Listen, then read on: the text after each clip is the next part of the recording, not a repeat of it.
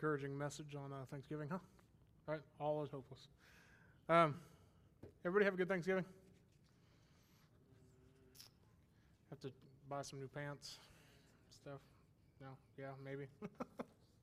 My favorite part of Thanksgiving is the leftovers. I do most of the cooking for our family, at least the past several years, because I watch too much Food Network. But I always enjoy the leftovers much more. The key to leftovers is simply this: 2 pieces of bread, one right here. Everything that was on the table yesterday goes on top. You top it off with gravy, right? The gelatinous gravy that's like in the Tupperware. You just kind of jiggle it, and you wait for like 2 or 3 gelatinous drops to just kind of fall on there. It just like seeps all the way through, and then you put the other piece of bread on top. That is what Thanksgiving's about, right?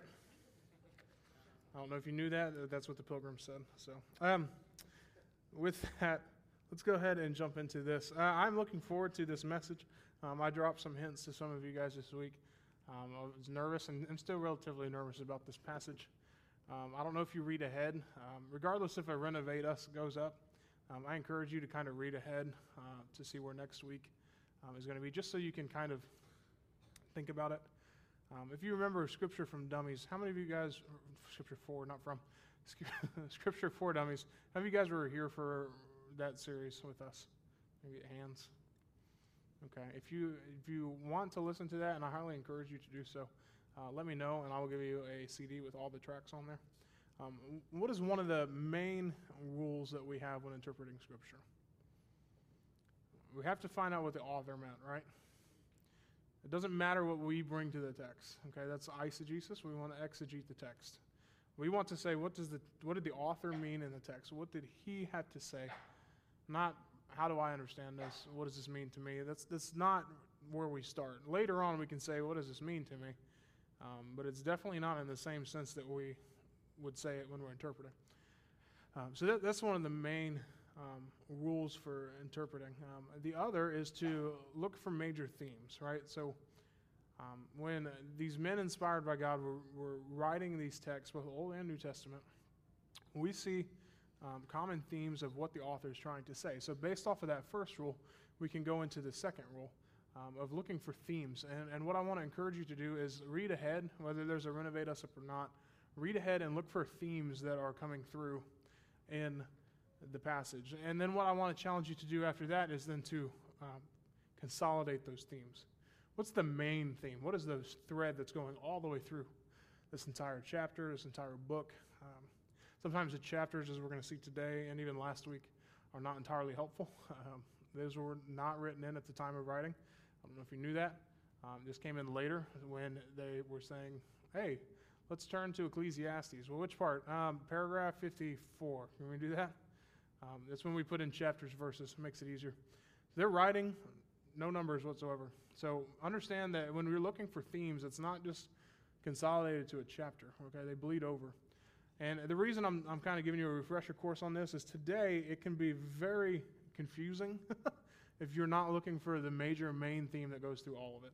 Because it's kind of easy to pick out some minor themes in here and then say, well, like for a preacher, how am I supposed to make a sermon out of like 4 different ideas?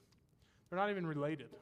How am I supposed to make a cohesive thought when I have 4 unrelated things? Because, frankly, Kohelet seems pretty scatterbrained many times throughout Ecclesiastes, has he not?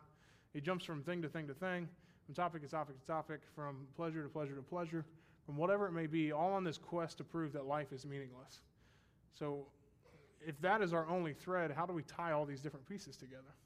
And so as you're reading, as you're preparing, it will behoove you greatly to read ahead, to try to pick out some major themes so that you have an idea of how some of these tie back.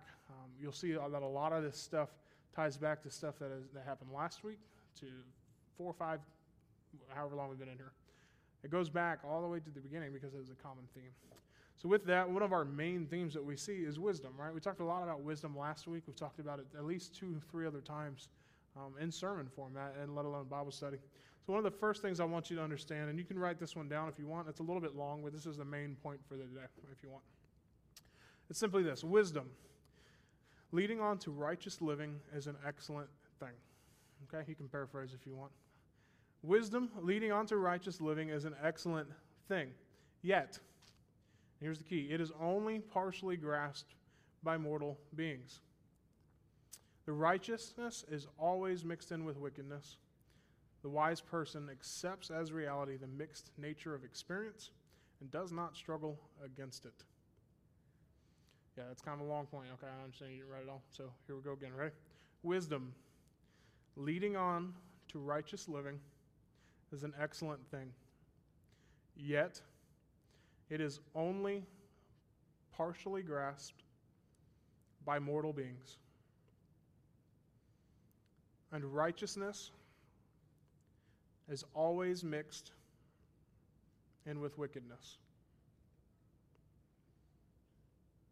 The wise person accepts as reality the mixed nature of experience and does not struggle against it. There's a reason I'm having you write it all out instead of just look at it and have it printed. This is key to understanding the mixed themes in this chapter. So as we're moving on from Ecclesiastes, we'll be in chapter 7, 15 through chapter 8, 1. You can flip there and be looking for how this theme fits in among the entire rest of today, okay? So wisdom, leading on to righteous living, is an excellent thing. He's talked about that many times, that wisdom is to be desired. It is a good thing. It is something that we need to strive for. Proverbs talks all the time about how wisdom is for gain and foolishness is for destruction. So wisdom, leading on to righteous living, is an excellent thing. It is something good. It is something to be desired. It is something we should strive for. Yet, and here's the key, it is only partially grasped by mortal beings. So we have to understand that we don't grasp the entire volume of wisdom, if you are. So we're looking at gaining wisdom. We're looking at growing in wisdom and knowledge of God that we see in Colossians, right? We're to grow in our knowledge of Him, and that leads us to a better relationship with Him. As I grow in wisdom and in knowledge of my wife, it leads on to a better relationship for us. We're to do the same with God. However, I'm not naive enough to believe that I know everything there is to know about my wife, or that I'm going to act perfectly in every situation using that knowledge. Wisdom cannot be fully grasped by mortal beings. And on top of that, righteousness is always mixed in with wickedness. We're going to see that in our text in just a minute. So what are we to do with that? If I can never have all the wisdom there is to be had, and if I will always mix in wickedness with my righteousness, when I'm trying to be good, I'm still going to be wicked, what am I to do with that? We see that the wise person accepts as reality. So we understand the very weighty, heavy reality that wisdom is this. It's accepting that there is a mixed nature of experience and that we cannot struggle against it, okay? We just accept that reality. That doesn't sound entirely encouraging, right? But this is Kohelet we're talking about. So with that, here's what I want you to understand as we talk about wisdom, because we're getting ready to go into some more fun stuff like last week or 2 weeks ago, whatever it was, and we had the chiastic structure. Remember that? We've got some more fun coming up, all right? So here's the other point. The crucial thing to remember about the universe is that God has created it. Wisdom is not a key that can be used in independence of the Creator to unlock the secrets of the universe, to shape existence after mortal desires, and to control life. Wisdom is beneficial, good, all those things that we talked about, but it is not a key to unlocking the universe, okay? We need to understand that God is the author of everything. And on top of that, He's the one that gives wisdom. He's not going to give us, A, more than we can handle, which is not very much, and B, more than Him, because it's impossible to give more than what He knows, right? Okay.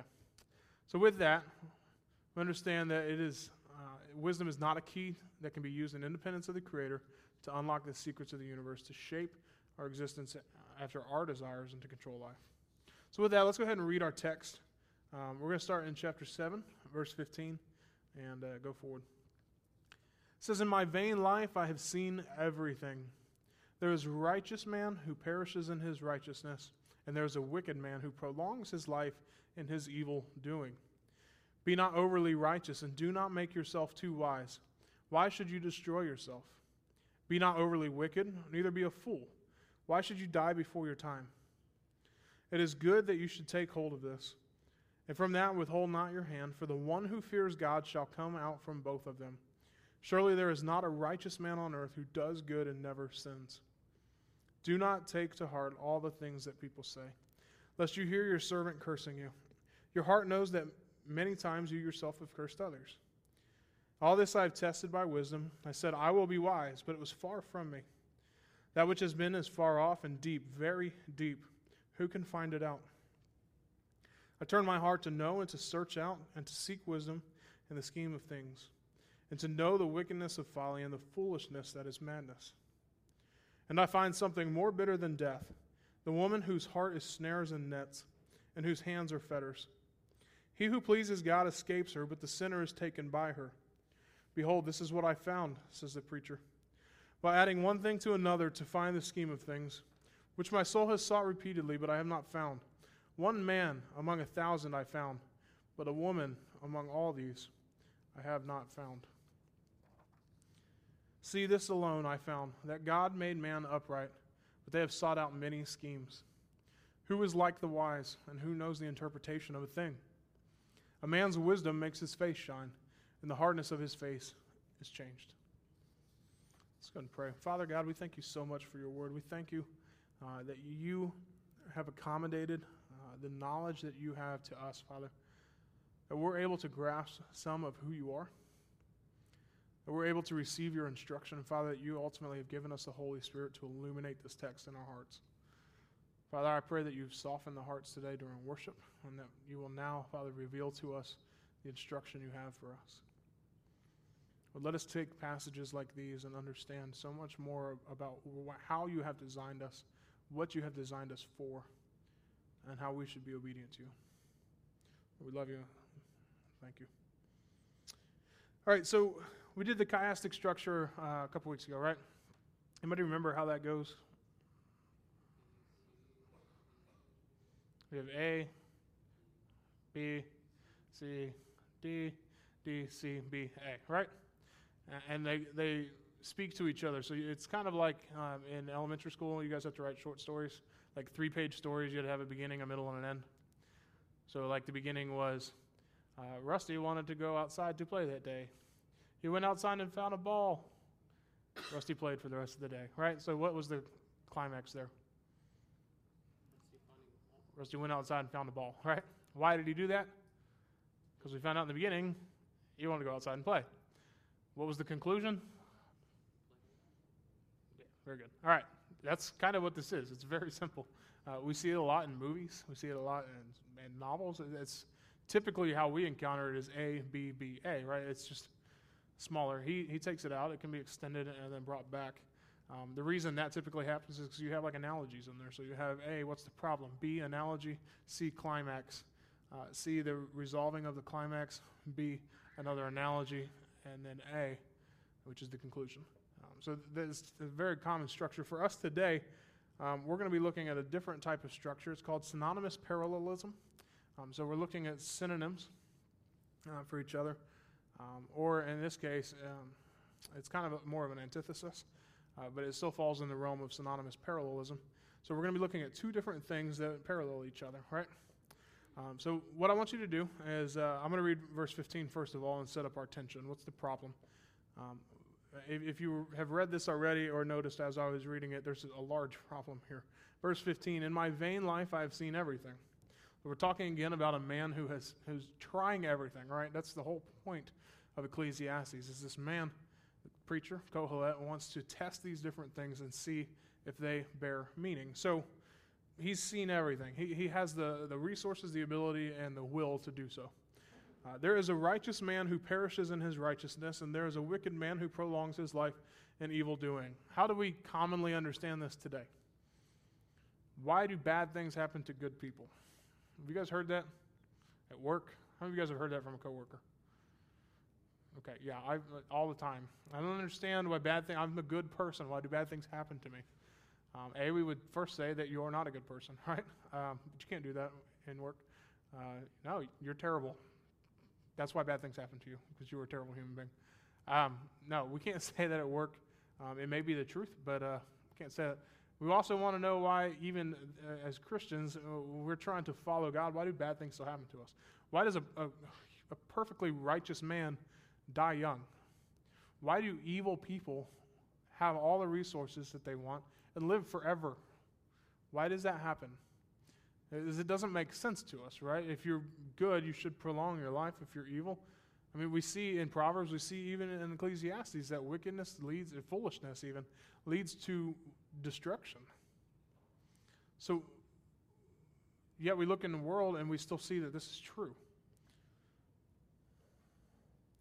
Why does that happen? So that's our tension, and we're going to try to answer that. So then he says in verse 16, do not be overly righteous and do not make yourself too wise. Why should you destroy yourself?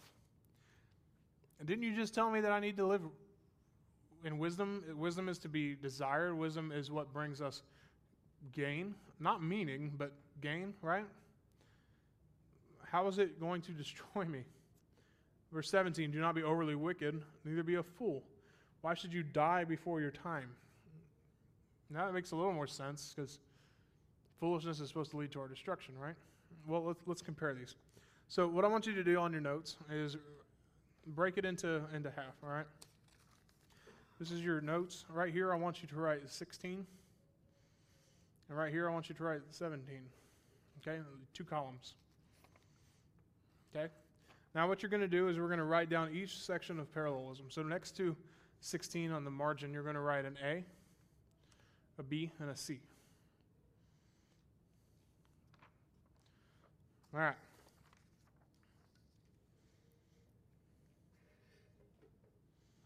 So this synonymous parallelism looks like this. Verse 16 says, do not be overly righteous. So next to A, write, do not, or be not overly righteous, however you want to write that.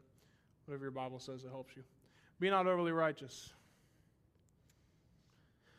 For letter B on 16, you're going to write, do not make yourself too wise, or do not become too wise.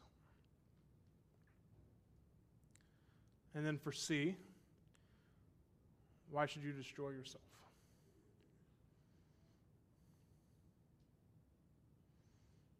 Now for 17, under A, right, be not overly wicked. For B, neither be a fool. And for C, why should you die before your time?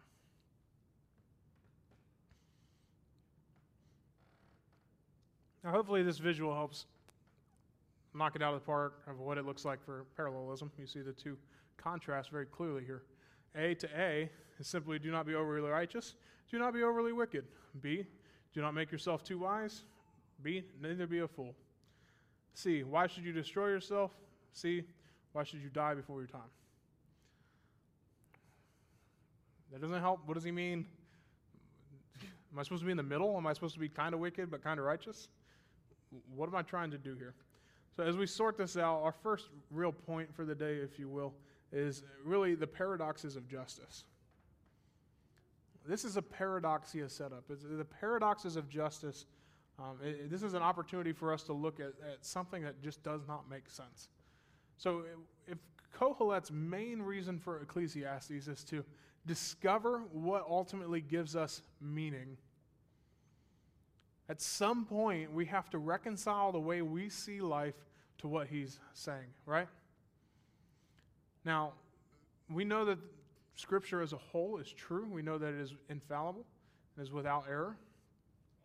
So if that's our baseline, if that is our foundation, how do we then resolve this tension of the way the world is versus what Kohelet is telling us?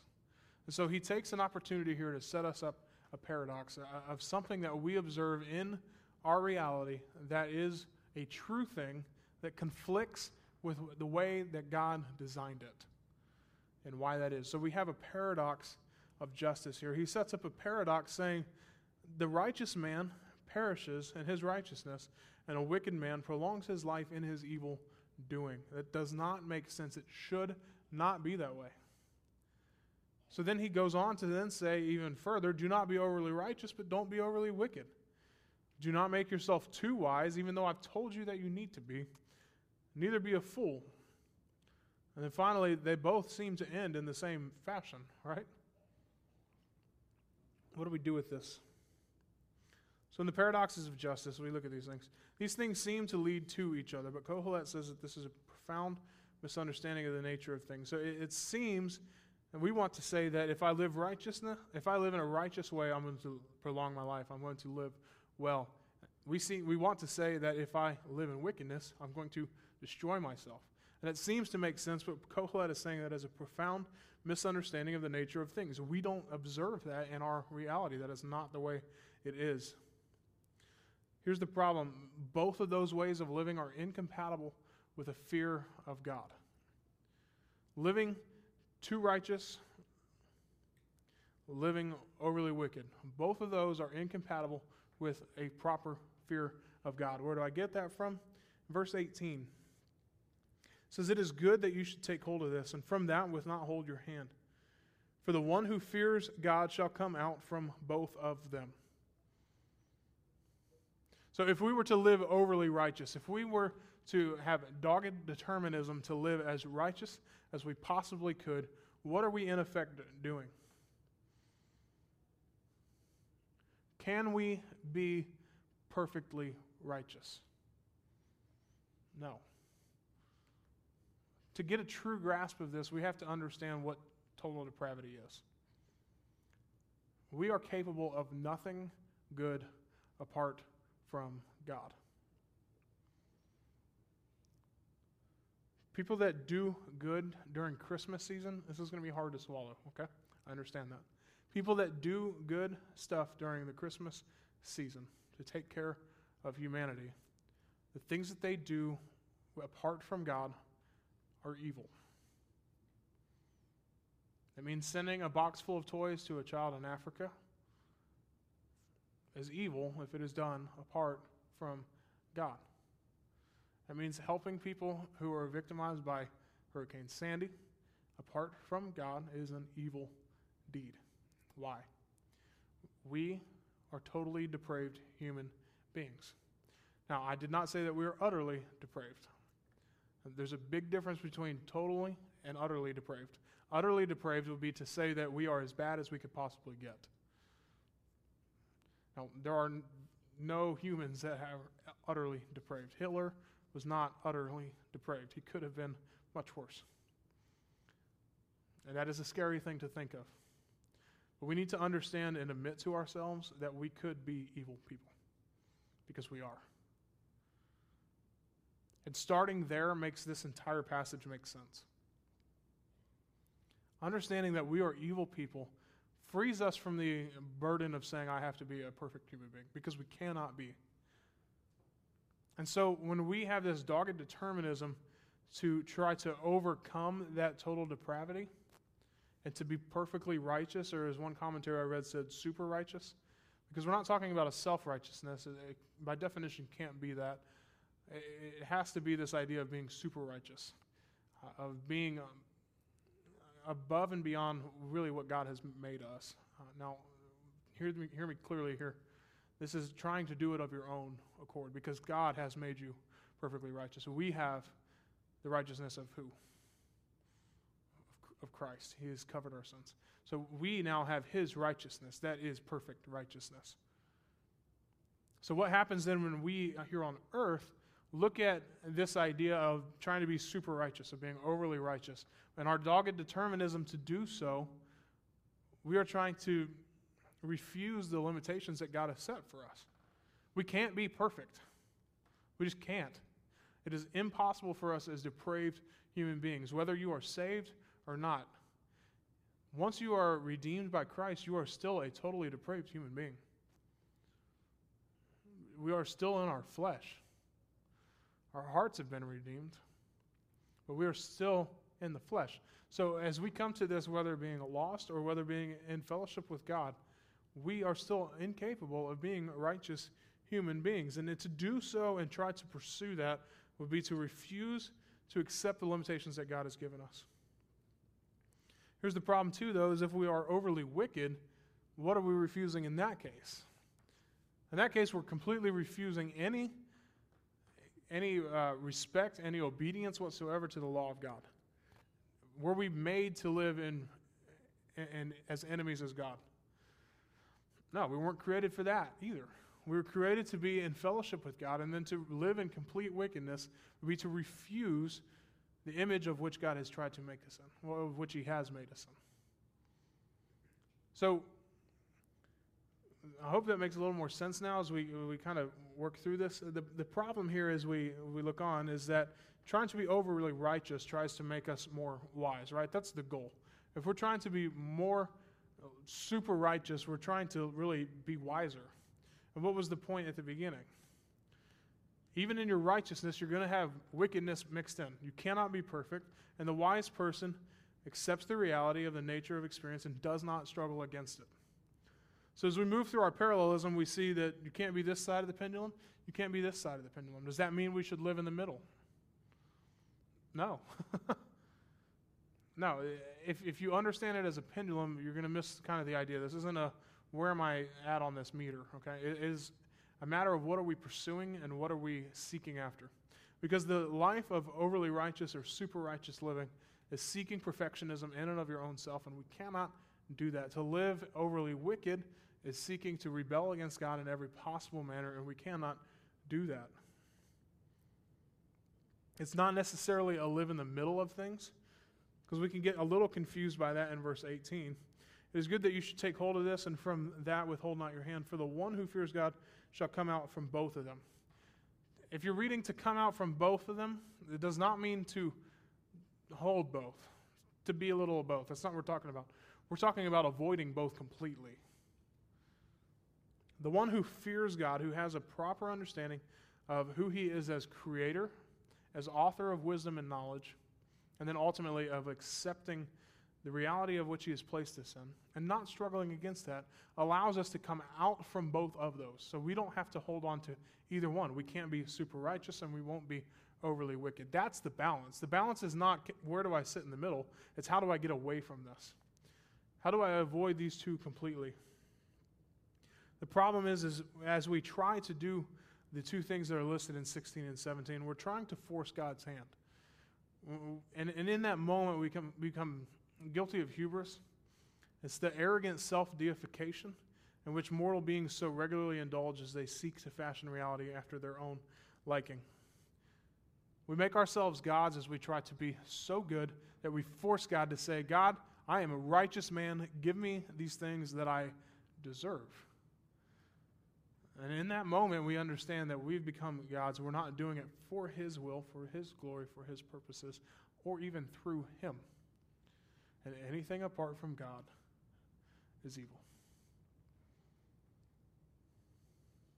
It falls apart under its own merit. We cannot sustain this way of living or even this way of thinking. And what's dangerous about it is it makes sense if you don't think about it. And that's where we encounter the fool who destroys himself. That's why we have to think hard about Scripture. That's why we have to think hard about life. That's why when we get to passages like this, we can't just say, okay, well, I'll be in the middle. Because that's not what God's asking us. These are hard things. A paradox has been presented to us. How do we reconcile it? We live in a fear of God, and he brings us out from both of them. So the second point that I want you to see is the ubiquity of wickedness. Ubiquity of wickedness. 21 it says, do not take to heart all the things that people say, lest you hear your servant cursing you.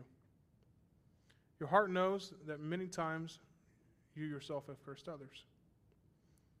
So, coming from this paradox of justice, of saying, you know, even in my righteousness, there's always going to be wickedness mixed in.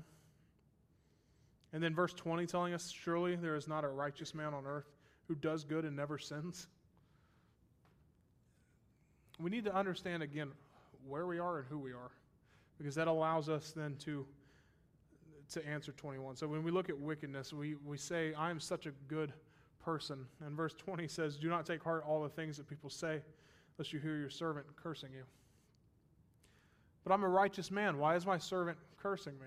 Well, there's your improper perspective.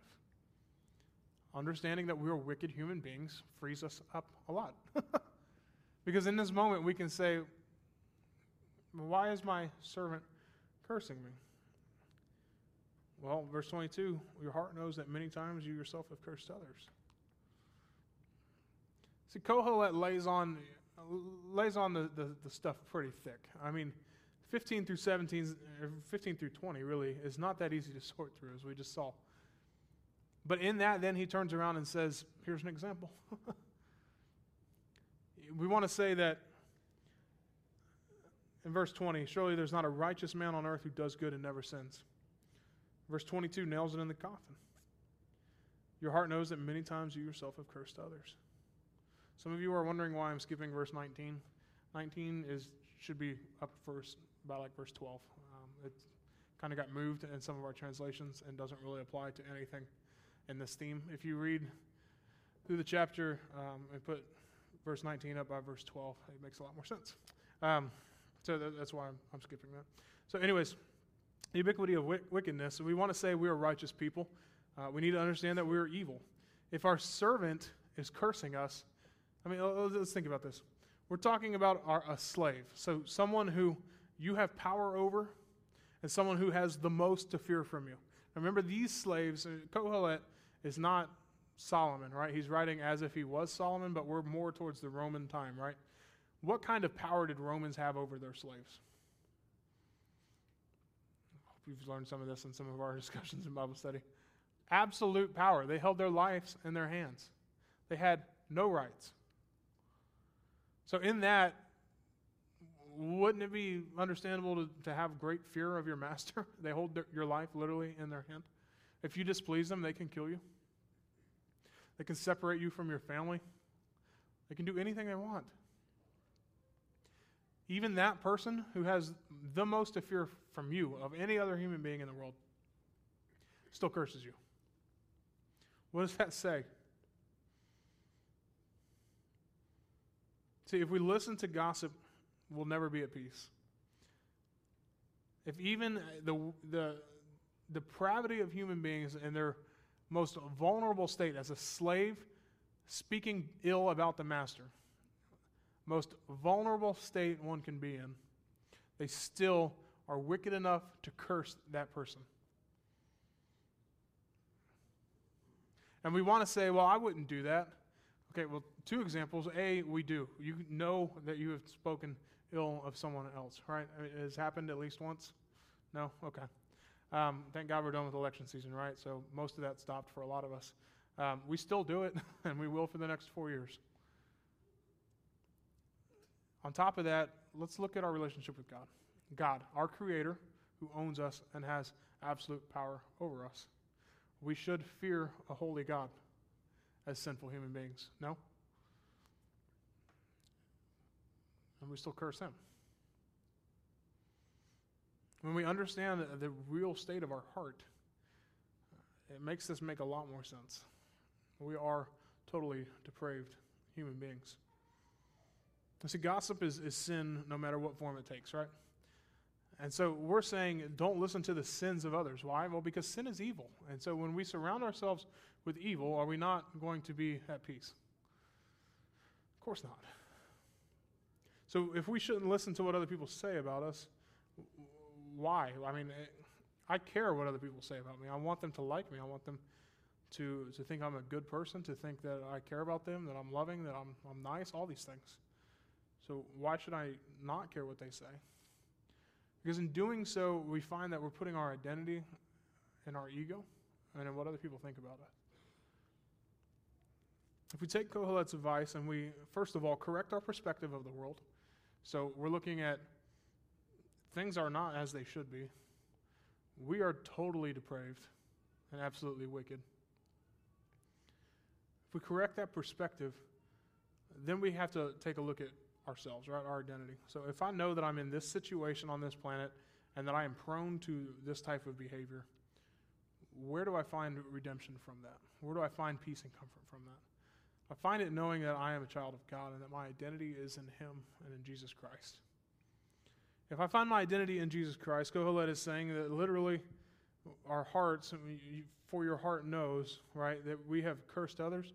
Our heart knows then that we are children of God. This is how we find Christ in the Old Testament, all right? When we're talking about identity, the identity of the Israelites was in what? The law, Moses, right? They found their identity in the books of law. They looked forward to Christ. And now us in the new covenant get to look backward to Christ on Calvary. And in that we find our identity there. They looked forward, but still had the root of their identity in the sacrificial system. For us, we get to look back at the ultimate sacrifice and say, this is where I find my identity. This is where I find my peace, because I cannot listen to what other people say. Otherwise, I'll hear them cursing me. I know that people talk bad about me. I know they do. And I'm okay with that because I really don't care. I find my comfort, I find my identity in Christ. As long as I know that I am doing what God has called me to do, I know that I can live at peace because I'm a child of God. I really don't care what another creation says to me. Do I like to hear good things? Well, yeah. But I mean, let's be honest. If Clay Pot 1 is yelling at Clay Pot 2, what does Clay Pot 1 have against 2? Nothing. The Creator made them. They are as they should be. Find your identity in Christ, because wickedness is everywhere, and you will find no peace in it. So now we get to some more fun parts. Ready? Number 3, the last point. The inevitability of ignorance. The inevitability of ignorance. Verse 23 through 8:1.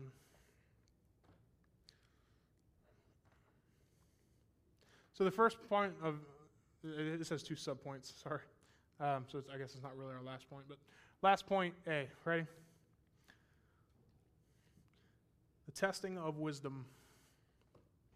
The testing of wisdom. So if we're looking at the inevitability of ignorance, let's start with trying to fix that, right? If inevitably we're going to be ignorant, how would one try to fix that? By testing wisdom, right? So verse 23 says, all this I have tested by wisdom. I said, I will be wise, but it was far from me. That which has been is far off and deep, very deep. Who can find it out? I turned my heart to know and to search out and to seek wisdom in the scheme of things, and to know the wickedness of folly and the foolishness that is madness. What do we do with this? All right. Kohelet is on a mission, right? How did he start this entire book, right? What is his thesis? Everything in life is meaningless apart from God. God is the one who supplies value, meaning, and the one who gives wisdom, right? That's his thesis. That's what we've been working off of every week. So how do we, again, draw that entire thread through all these different themes? We've already covered a few different themes, right? Paradox of justice, yet it still relates to wisdom, right? Wickedness, yet it still relates to wisdom. So these are unrelated themes that have a very common big thread going through them. So this one here, we're looking at wisdom specifically again. He's only done this 3 other times. Looking specifically at wisdom. All this I've tested by wisdom. I said, I will be wise. That was his thesis. But it was far from me. So this sounds like a conclusion, right? Wrong. We still have several chapters left to go. This is one of his first real understandings and coming to terms with his quest, right? So his quest was to seek wisdom. He says, I will be wise. But I found, basically, it was far from me. That which has been is far off and deep, very deep. Who can find it out? If you have your Bibles, flip over to Job chapter 28. Or write this down on your margin. Job 28, verses 20 through 23.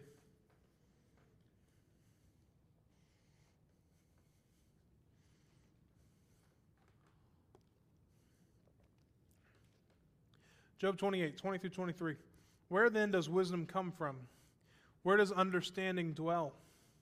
It is hidden from the eyes of every living thing, concealed even from the birds of the air. Destruction and death say, only a rumor of it has reached our ears. God understands the way to it, and he alone knows where it dwells.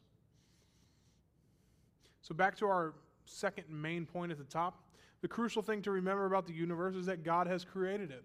Wisdom is not a key that can be used in independence of the Creator to unlock the secrets of the universe, to shape existence after mortal desires, and to control life.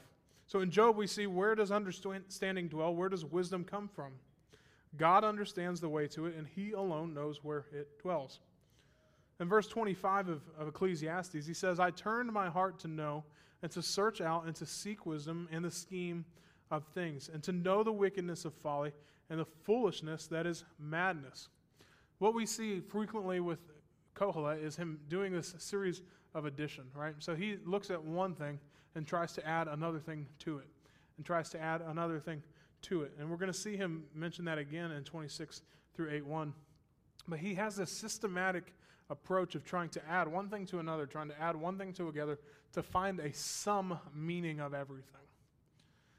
So if his thesis is to find meaning in life, and he ultimately finds that you can't find any meaning apart from God, how does he reach that conclusion that we've been talking about for a while?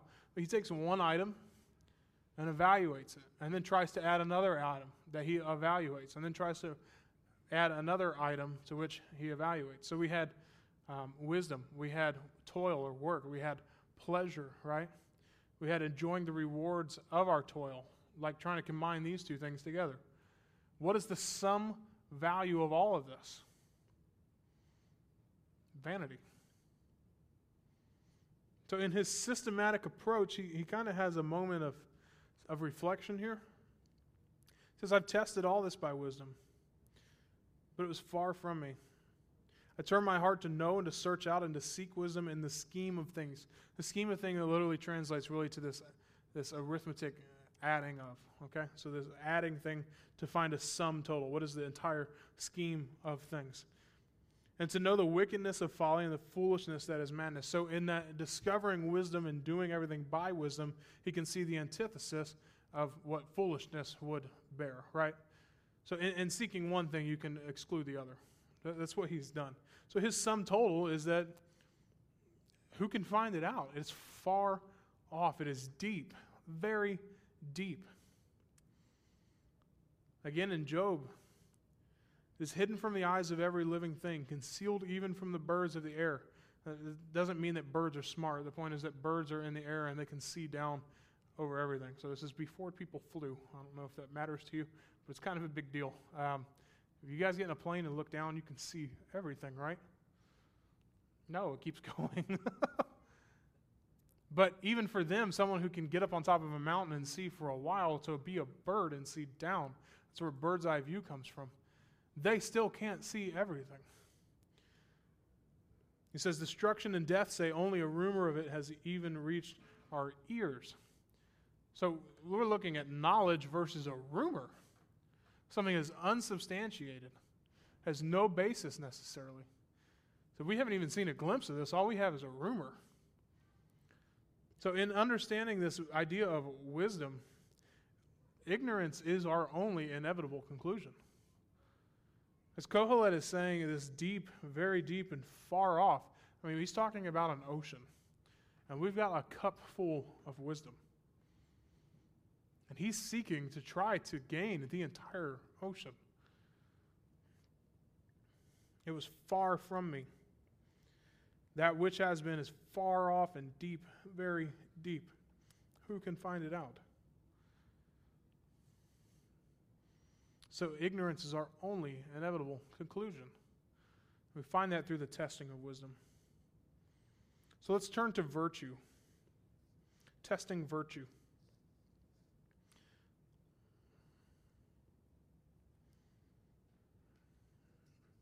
Now, ladies, I apologize for the things I'm about to say. You can reconcile this with Sarah later if you would like. I don't mean these things, kind of, but I sort of do.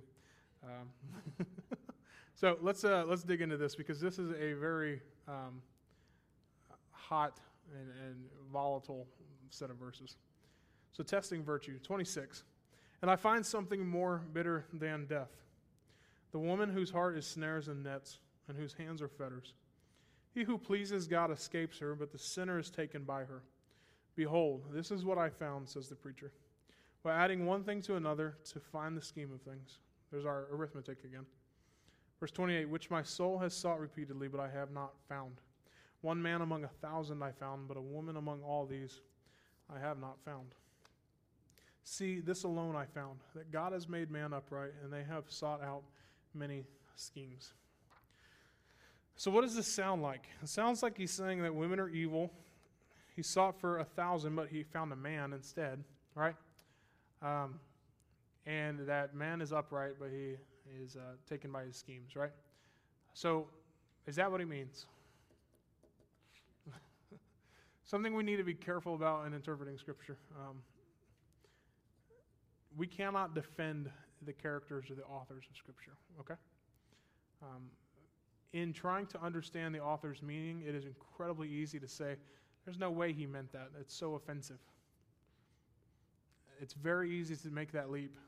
There are terrible people in Scripture, okay? Those awesome verses that I just read from Psalms earlier, those are from David. David was a man after God's own heart, right? That's what Scripture says.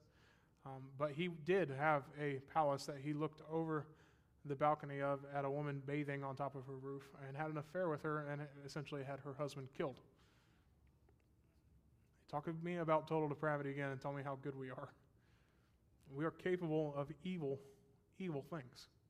Apart from the grace of God, we would do those things. So when I talk about utterly depraved, that would be being absolutely as bad as we could possibly be. That God holds redeemed and unredeemed people from that by his grace. So when we look at this and we see, wow, this guy is, that's a little chauvinistic, maybe, right? Yeah, it is. And let's find out what he meant instead of trying to say, no, he didn't mean that because that sounds terrible. What did he mean by that?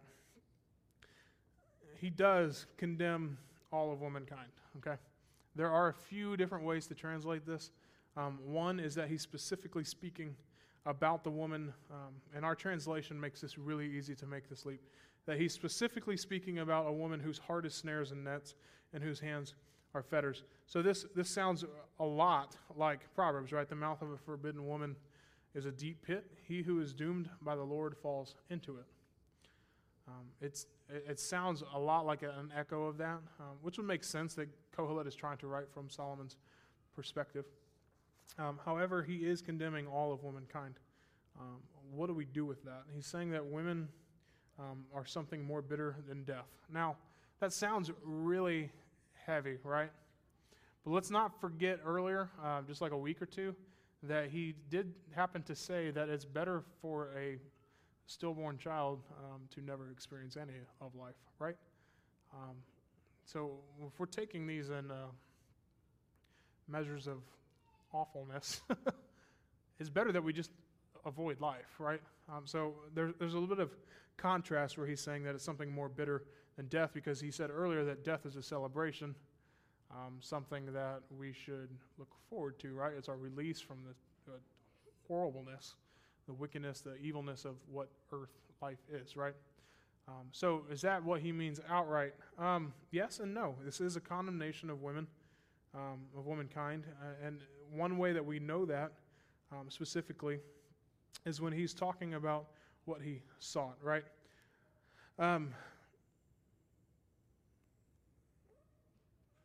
He says in verse 27, behold, this is what I found, says the preacher, while adding one thing to another to find the scheme of things, which my soul has sought repeatedly, but I have not found. As he says in verse 28, which my soul has sought repeatedly, and I have not found. One, add in brackets in your Bible, if you will. Add this before man. Upright, okay? Add in upright man. Among 1,000 I found, but a upright woman among all these I have not found. He's referring back to the context. We cannot take this verse by verse and try to interpret it as we may Proverbs. This is not the style that he's writing. We have to take this in the context of which he's writing. He's talking about what? Someone who is upright. Talking about someone who is not wicked, who is not foolish. We're talking about someone who is seeking God, who, again, back all the way to verse 15 through 17, someone who lives in the fear of God, right? That is our context. So we have to approach this with that same context. He says, one upright man among 1,000 I found, but an upright woman among all these I have not found. That's why we know he's condemning all of womankind. So understand, too, that this is the only remark in the Hebrew Bible that sounds remotely close to this condemnation of womankind. And even in Kohelet's own teaching, so of all of Ecclesiastes, it's not a central theme. I mean, this is the one time he says something of this magnitude. He says earlier that we should, I'm getting ahead of myself a little bit. It's not a central theme. Now, if something is said one time in Scripture, should we listen to it? Should we listen to it more or less than something that is said multiple times in Scripture? It's just the same, right? Well, here's the danger. What if the thing that was written in hyperbole? This is clearly not a philosophical proposition, okay? This is incredibly hyperbolic. So, is he condemning all womankind? Yes, but no. It's a hyperbole. What we're seeing here is that he's saying later in chapter 9, verse 9, he says that we should live in enjoyment of life with a woman that you love. So if he meant this as a philosophical proposition, he could not urge us to do that. He urges us in chapter 5, I believe, when we're talking about toil, that we should enjoy the toils of our work with our loved ones, our family. So clearly he doesn't mean this. This is the only time that we ever see it in the Scripture whatsoever, and even in his own writings. Is it an indictment of women? Yes and no. How can it be both? Well, clearly he doesn't really think too highly of either, right? Out of 1,000 people, when you read this, there's some weird translation stuff that goes on. That's why there's a couple different ideas of what this passage means. Some people think that he's looking for a wife. It doesn't look like that. If he is looking for a wife, he probably hasn't found one because he has these kinds of views, right? If he's really a chauvinist, that could probably explain why he hasn't found a wife, right? No one's going to marry this guy. It's probably not what he's speaking about. It's not an indictment of all womankind flat out. It is a middle ground here. What it is he's seeking for upright people, all right? When you see the word man in Hebrew, this is written in Hebrew, there's a danger, okay? Man does not always mean man alone, like male gender. If it uses the word Adam, is the transliteration. If it uses the word Adam, it's speaking about all people. If it says Adam and his wife, he's speaking about man and a woman. Does that make sense? So when we say all of mankind, I can be both speaking about everybody on earth, or I can be speaking just about men, right? Now, to better communicate, if I want to say just men, I'm going to use words that do so, right? Like men. They can use Adam and use it as people, or Adam and his wife to use it as both genders. So he is seeking for Adam a people, anybody who is upright. And out of 1,000, he found one, and it was a man. No women. Now, what does that tell you? What about the other 999 men and women? How good were they? Not upright. He doesn't think very highly of either set of groups here. What we want to ultimately show you here is that in verse 29, see, this alone I found, all that God made man upright, but they have sought out many schemes. All right, here's our bow. Ready? The purpose of him demeaning, if you will, women, of just lambasting them here, is not to say that they're terrible people.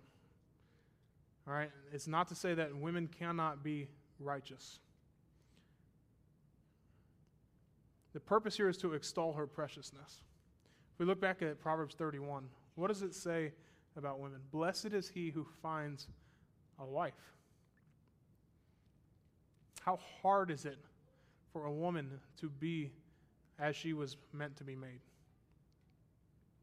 And then by inference, we can find really the same thing to be true with men. Out of 1,000 people, he was only able to find one righteous man. The purpose is not to lament her statistical rarity. It's not to say, oh, women are terrible, there are like no good ones. The purpose is to extol her preciousness. If you are to find a wife who is upright and God-fearing and loving, that woman is a precious, precious creation. And so in Proverbs 31, we find what an upright or precious woman then looks like. Now, ladies, I'm not trying to be incredibly too hard on you. That's why I apologized earlier. Here's what I want us to take away from both of us, okay? Ladies, it's incredibly hard for you to be righteous people. Let's look at a systematic approach to that through the entire biblical picture, okay? Now that we have the new covenant, now that we have Christ, and we're not looking forward to it, from our perspective looking back, this doesn't become untrue, okay? That's not what I'm saying. What I'm saying is that we have more information now. It's not that he had wrong information, it's just that God has completed his revelation to us, right? So what does this mean? Ladies, it's incredibly hard for you to be good wives. Why? A, because you're totally depraved. B, because you're supposed to subject yourself and submit to a totally depraved man. So, does that mean you can blame everything on the man? No, because you're still terrible human beings, right? But you are married to another terrible human being. It is incredibly hard for you to be righteous and upright. Does that mean you can't be? Absolutely not. We look at the completed work of Christ on the cross and say he has redeemed us from ourselves. We have power over sin and victory over death. So now, what does this look like for us? It looks like an evil woman who really just wants to purpose things for herself, right? So how do we tie that thread from the beginning to the end of this passage? What did we talk about earlier with wisdom, about trying to force God's hand? What about a woman who tries to force her husband's hand? Through manipulation? Through crying? Through emotions? Just like you can't force God's hand, you cannot force your husband's hand. If you live in the freedom of Christ, if you live in the freedom of understanding that you're a terrible human being apart from him, that you cannot be perfect on your own, that's where you find this full thread of freedom all the way through this passage. Wisdom is something given to God from the one who created it. He allows us not to simply live in ignorance, and he allows us to find comfort and our true identity in him, not in wickedness. So ladies, what do we do with this? Well, the same thing that the men have to do. We're terrible human beings. Christ has freed us from that. Christ has freed us from that. See, this alone I found that God made man upright. Man being Adam. He has made people upright. But they have sought out many schemes. So we talked about these calculations, this arithmetic. All of Kohelet's calculations have brought him to just this: the recognition that human cleverness collapses of its own weight. I think that is profound. We have so many schemes, we have so many ways of trying to get what we want, but ultimately at the end of the day it collapses under its own weight. We cannot support it, we cannot maintain it, we cannot carry it forward. Whether we are men or women, we have to seek to be upright by him, not through our manipulation. So he concludes in 8:1, who is like the wise, and who knows the interpretation of a thing? A man's wisdom makes his face shine, and the hardness of his face is changed. When you learn something, when you learn more about how great God is, does that not change your face? See, the things that we bear in our hearts are not, we know this in speech, right? Out of the overflow of the heart, the mouth speaks. The things that we say are reflections of where our heart is. The things that we have inside bear themselves on our faces. That's why if you are a rude person, if things don't come out right, it's a reflection of what's inside. If you are short with people, it's a reflection of what's inside. Just like we see the hardness of his face is changed. It's changed by what? A man's wisdom. Yet we cannot be like the wise. We cannot understand the interpretation of a thing because our schemes cannot support themselves. Now, 8:1 has implications going forward, which Dave will speak on next week. It's kind of a rhetorical question that's a summation of what's above, and it's answered even further in 8:2. But that's where we'll call it quits today. So what I want to do before we sing our last song is I want to go back and do a little summary. I'm going to draw a full picture of what this looks like, so you can draw a thread from all of your points. Okay? Let's look first, again, wisdom leading on to righteous living is an excellent thing, yet it is only partially grasped by human beings. And the righteousness is always mixed in with wickedness. The wise person accepts as reality the mixed nature of experience and does not struggle against it. So your first point is the paradoxes of justice. Things are not as they should be because we try to control them and we try to force God's hand. And we cannot do that. We have to see what our true identity is, both in our perspective of understanding that we are totally depraved, and then second, in our identity in Christ that frees us from the ubiquity of wickedness. And finally, that leads us on then to the inevitability of ignorance, understanding that we test wisdom, we're going to find that we only have a cupful of the entire ocean. In testing virtue, we're evil. There's no one upright. We have too many schemes that they collapse under the weight of each other. And so ultimately we understand then that the crucial thing to remember about the universe is that God has created it. Wisdom is not a key that can be used in independence of the Creator to unlock the secrets of the universe, to shape existence after mortal desires, and to control life. Who can understand wisdom? Who can seek the explanation of a thing? Wisdom brings a glowing to a man's face and relieves the hardness of his heart.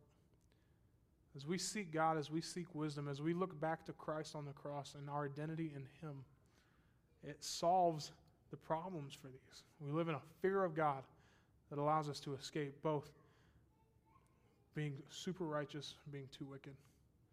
It allows us to live the way that we should in the image of God. So with that, we're going to sing one more song and then be dismissed. As the band comes forward, I'm going to go ahead and pray, and we'll worship together. Heavenly Father, God, we thank you so much for your word. This is a hard text. It's a hard thing to understand. It's a hard thing to communicate. It's a hard thing to rest in. But Father, I ask that today we take these truths that you have illuminated to our hearts, Father, that we can see the themes of what you are saying, Father, that we see the thread that connects all this together. And Father, that we understand in our wisdom, we are free. It is good, it is profitable, it is gain for us. But Father, it still does not provide meaning.